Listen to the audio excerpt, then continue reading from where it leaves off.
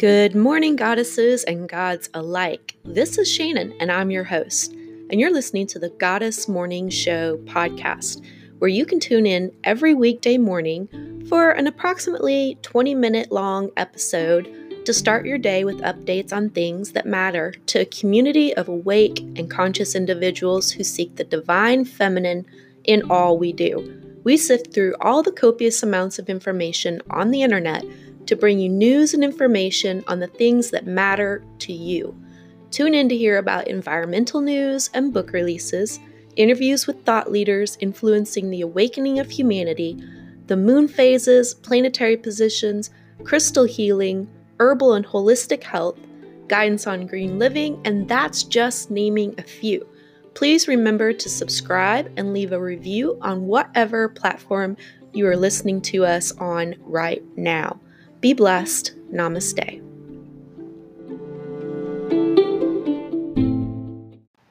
Good morning, goddesses and gods alike. Today is February 13th, 2020. This is the Goddess Morning Show, and I'm your host, Shannon. Today, we are talking about an article from Patheos.com, dated February 10th, 2020, by author Gwen, and it says, Heartbeat, trees do more than we know. A study has shown that trees do have a kind of heartbeat. Through a monitoring technique known as terrestrial laser scanning, scientists are discovering that trees do have a beat of their own, a unique rhythm that pulses through the body of the tree. These pulses distribute water through the tree, much as the heart pumps blood through our body. In the past, osmosis is the process believed to perform this function. However, these new findings contradict that understanding. The heartbeat of a tree is slow and steady, happening every few hours in some instances. Results also show trees have a circadian rhythm known as circadian leaf movements and a kind of sleep pattern. Several tree species drop their leaves when the sun goes down. Some researchers believe trees and plants feel pain or distress, although not in the way beings with a brain and nervous system do. And there appears to be communication that occurs even if it's in a form we don't understand. And we, on a previous episode, talked about the networking of the communication between the trees in their root systems. So I'm not going to go into that any further. Okay. In news from Stephanie Conahan with Off the Sidelines Spotlight, today we have an article that says, just over 25 years ago, the Senate passed the Violence Against Women Act, landmark legislation designed to protect survivors of domestic violence, sexual assault, and stalking. Considered one of our country's most effective tools in combating gender-based violence, the act has earned bipartisan support since its passage. Yet last February, the law expired. The House passed an updated version of the bill, once again with bipartisan support, in early April. Under Mitch McConnell's leadership, however, the bill has stalled in the Senate. So what's the history of the Violence Against Women Act? It was signed into law September 1994, becoming the first comprehensive federal legislative package designed to end violence against women. The law put in place a range of legal protections for women, including requiring states to recognize protection orders from other states, federal prosecution of domestic violence and sexual assault cases that cross state lines, incentives for states to require the mandatory arrest of abusers, and along with funding for sexual assault and domestic violence crisis centers and other social services. The act fundamentally shifted the national narrative around gender-based violence, and its grants and legal provisions helped decrease the overall rate of intimate partner violence by 64% from 1993 to 2010. It has been reauthorized 3 times in the years 2000, 2005, and 2013, every time with bipartisan support. Each time the act is up for reauthorization, lawmakers have taken the opportunity to update the legislation, expanding protections, clarifying language, and ensuring that all victims are protected. The Act of 2019 passed the House with bipartisan support in April of 2019. So where does that leave us? The bill is stalled in the Senate. Republicans, cowering to NRA pressure, introduced a version of the bill that leaves the boyfriend loophole in place. The GOP version of the bill also rolls back protections for LGBTQ and Native American and Alaskan Native communities. Democrats continue to rally behind calls to bring the House-passed act to the floor for a vote. By refusing to do so, Mitch McConnell is essentially condemning the act to his ever-expanding legislative graveyard. All right, moving on. There is a new app that I wanted to tell the listeners about called the Divine Feminine app, and it is available on Google Play and Apple Apps Store, and it is free to browse member profiles, look for resources in your community, and nearby circles being hosted. So that's really good. All right, our next article is entitled Meditation Didn't Work for My OCD and Anxiety, but This Practice Did by Amanda Quadrini from February 12th. From mindbodygreen.com, it says, I didn't fully understand how powerful the breath was until I learned about the Ujjayi breath, also known as rhythmic nostril breathing, during my 200-hour yoga teacher training. Once I started focusing on this particular breath during yoga flows, which sounds like the waves of the ocean or the mask of Darth Vader, it became the only thing I could think about. It made every class fly and left me with an insane sense of calm, confidence, and awareness. During meditation, I felt like I was just observing my mental chatter. But with breath work, I could focus more on my body and less on my intrusive thoughts, which ultimately allowed me to enter a different state of consciousness.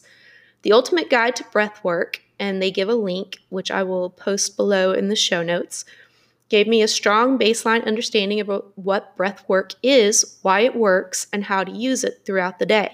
I walked away with an arsenal of breathing tools and techniques that I could call upon in various stressful situations. I love that the courses gave me specific methods to try during different scenarios, such as before an important presentation at work or during a sleepless night.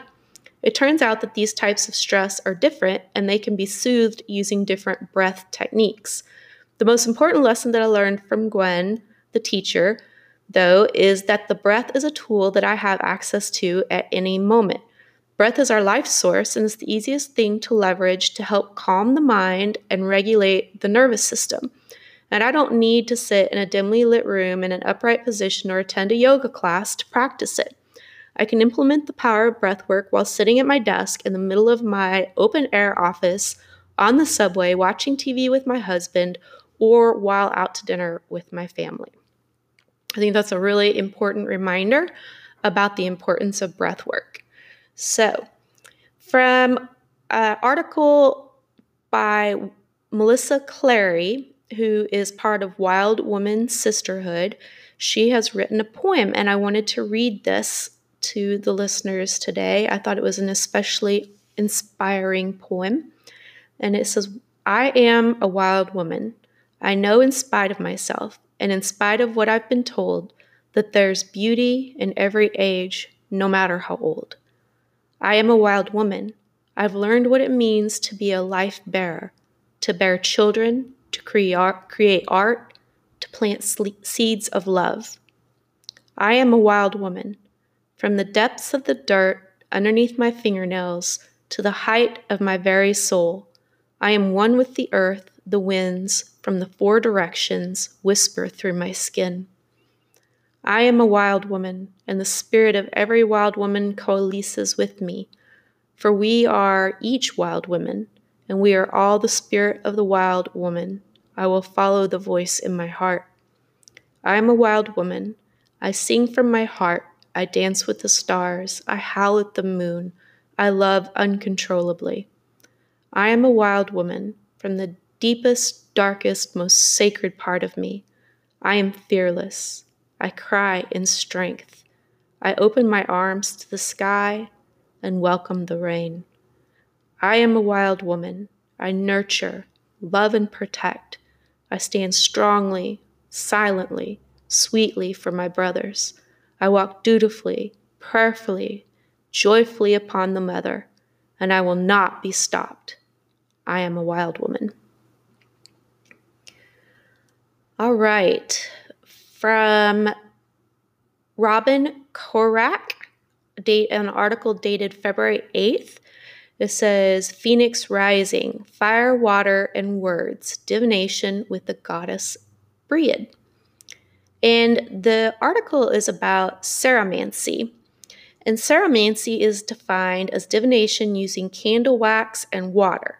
In this type of divination, the fiery spark of inspiration manifests in the candle and the liminal element of water combine to provide compelling visual images. I have utilized ceromancy in 2 different ways. The easiest way requires candles and a bowl of water. I suggest using a variety of colored candles, but truly you only need 1 candle to do this work. Colored candles tend to produce a more striking and clear image, in my opinion, and having multiple colors provides a nice contrast. You can even assign a color for different aspects of your reading, such as blue for past, white or yellow for present, and green for future. Light the candles and allow some time for the candles to melt. While the candles are burning, fill a medium-sized bowl with water. I personally find silver bowls to be the most effective, but any type of bowl will do. Once you have filled the bowl with water, take some time to reflect on your question and the information you are seeking. It can be helpful to put yourself in a slightly meditative state by staring at a candle flame for a bit. When you're ready and when the candles have melted to provide enough wax, snuff out the candles and gently pour the wax in the water. Upon hitting the water, the wax will immediately harden and form images. Focusing on your question, look at the images in the water or pull the wax form out of the water and see what pictures or symbols come to mind. Ceromancy is very similar to tea leaf reading in this regard. As examples, in my past ceromancy efforts, the wax has hardened to produce images of a dragon, a baby, a 3-columned palace structure, and a heart. What ideas or concepts do the images bring to mind? You can use a dream book to find the meaning behind the image, or you can do research to see what each image has been commonly associated with throughout time. The challenge with using generic symbolic information is that we each have our own filters, so common symbols and images can mean different things to different people. Apples might mean health to one person and wisdom to another. Therefore, I suggest that people keep their own journal of what common symbols bring to mind for them. The journal can then be referenced as part of the ceromancy reading. And the reason why that was in that article was because she uses it in her practices toward the goddess Briid. And I personally am a huge fan of pyromancy, where you just basically stare into the flame and allow your eyes to relax and see what images come up from within the flame. So I was particularly attracted to this idea as well, although I've done it before, I just didn't really know that was the name for it. So our next article is The Magic of Gathering in the Kitchen from February 7th.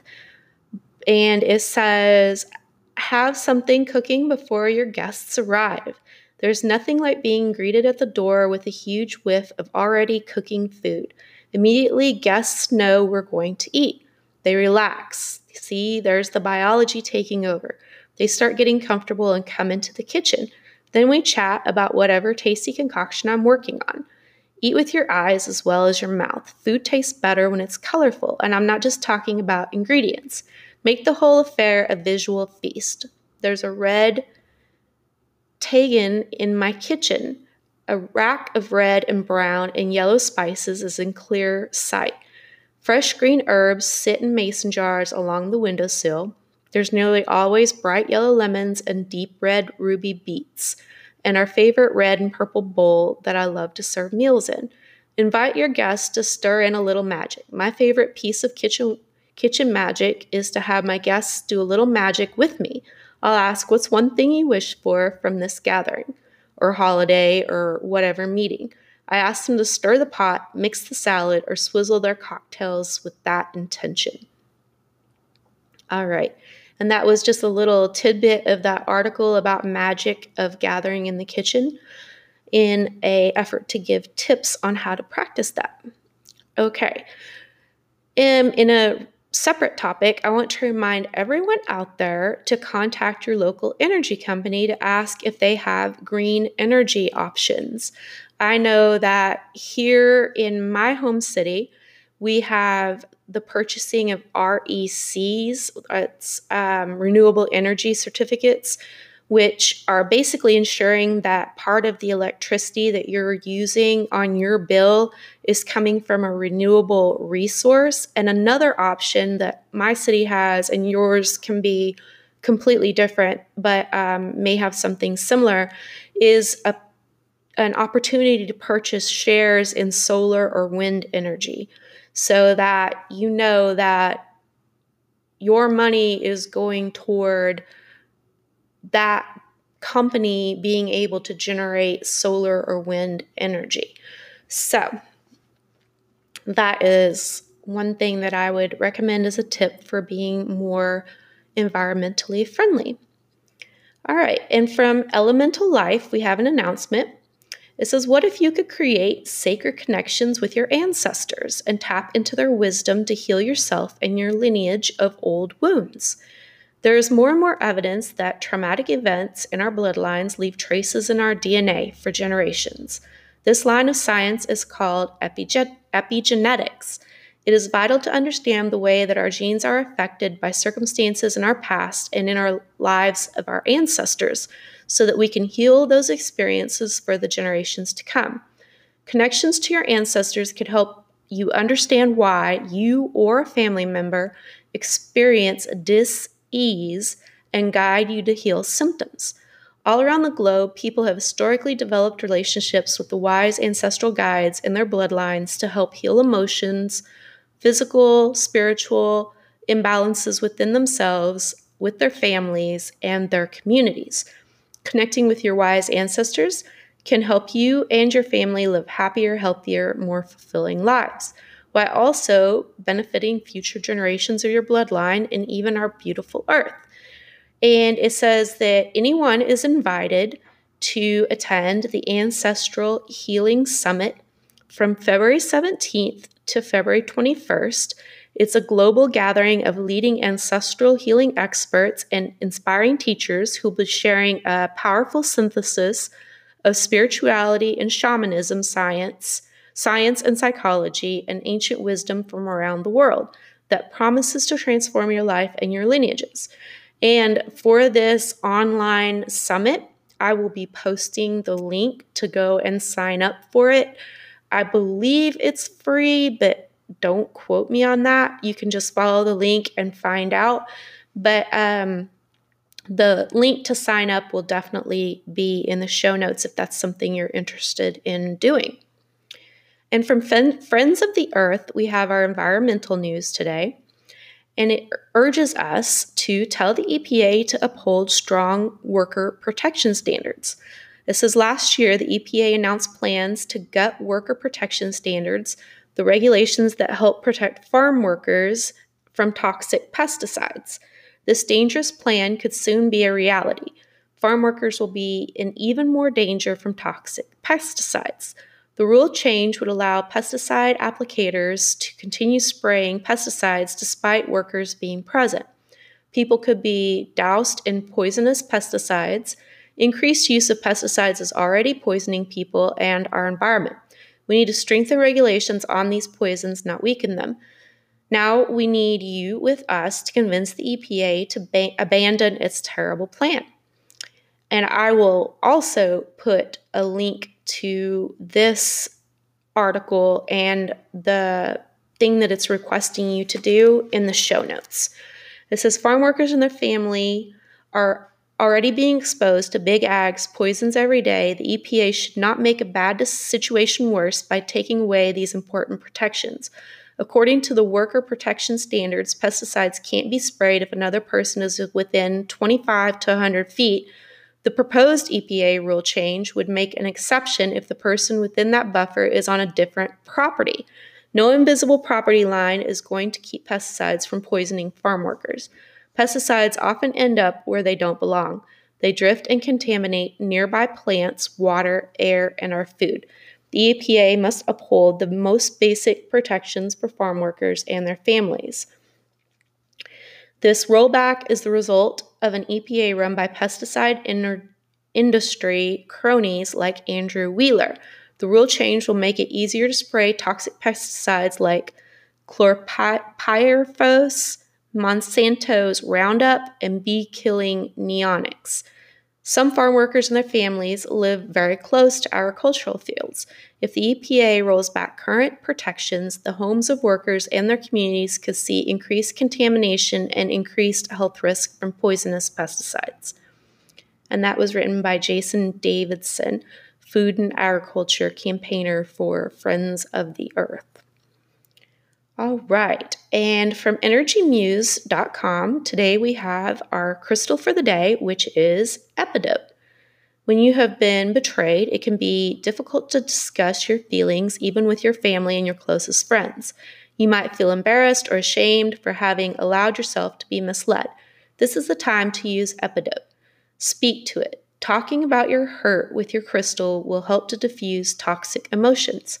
Epidote can help you to move past the painful experience by acknowledging the pain.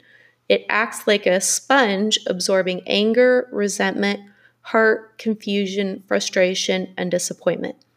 Epidote reminds you to stop giving the old betrayal any more attention. It's time to move forward.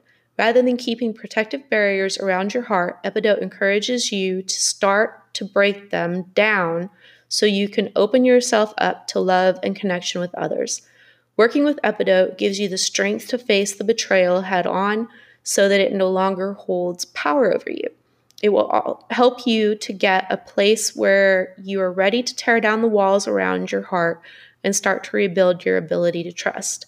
And just in reading that, I would say that this stone in particular would also be very good for people with PTSD if they've experienced partner violence or sexual violence, because also you would have to rebuild your ability to trust. All right, our herb for today is golden seal, and it comes to us from NIH.gov website. It says golden seal is a plant native to North America. Overharvesting and loss of habitat have decreased the availability of wild golden seal, but the plant is now grown commercially in the United States, especially in the Blue Ridge Mountains. Historically, Native Americans used golden seal for skin disorders, ulcers, fevers, and other conditions.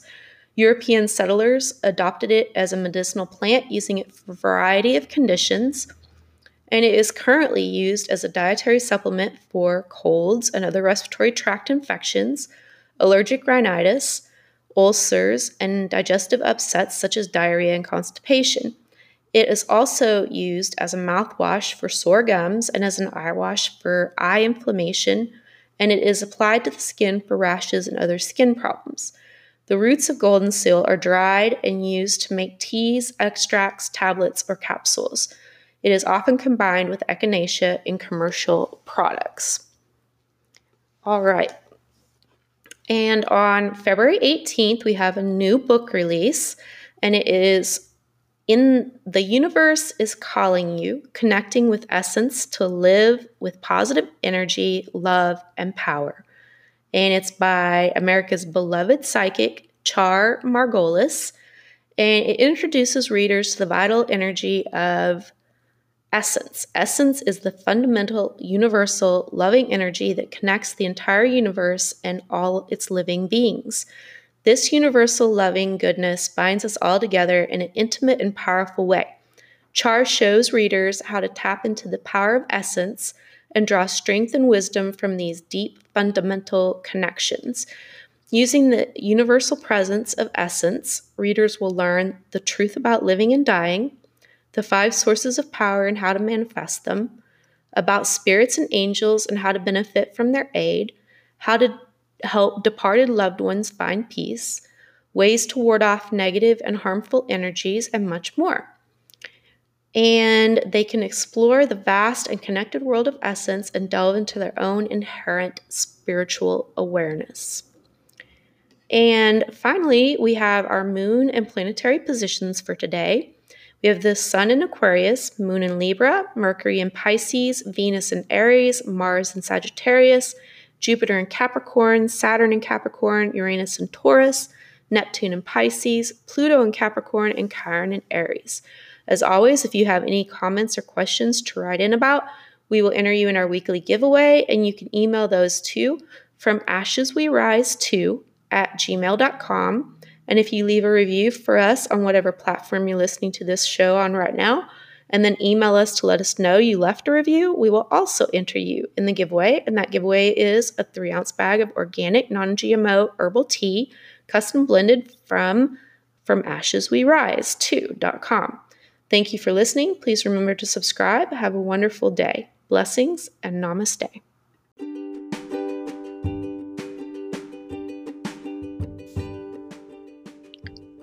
This episode of the Goddess Morning Show is brought to you by FromAshesWeRise2.com, where you can get wellness coaching using holistic methods of healing, purchase our handcrafted, custom blended, organic, non-GMO herbal teas that are crafted with love, and also order hand-poured soy candles infused with love and pure essential oils and herbs to heal using aromatherapy.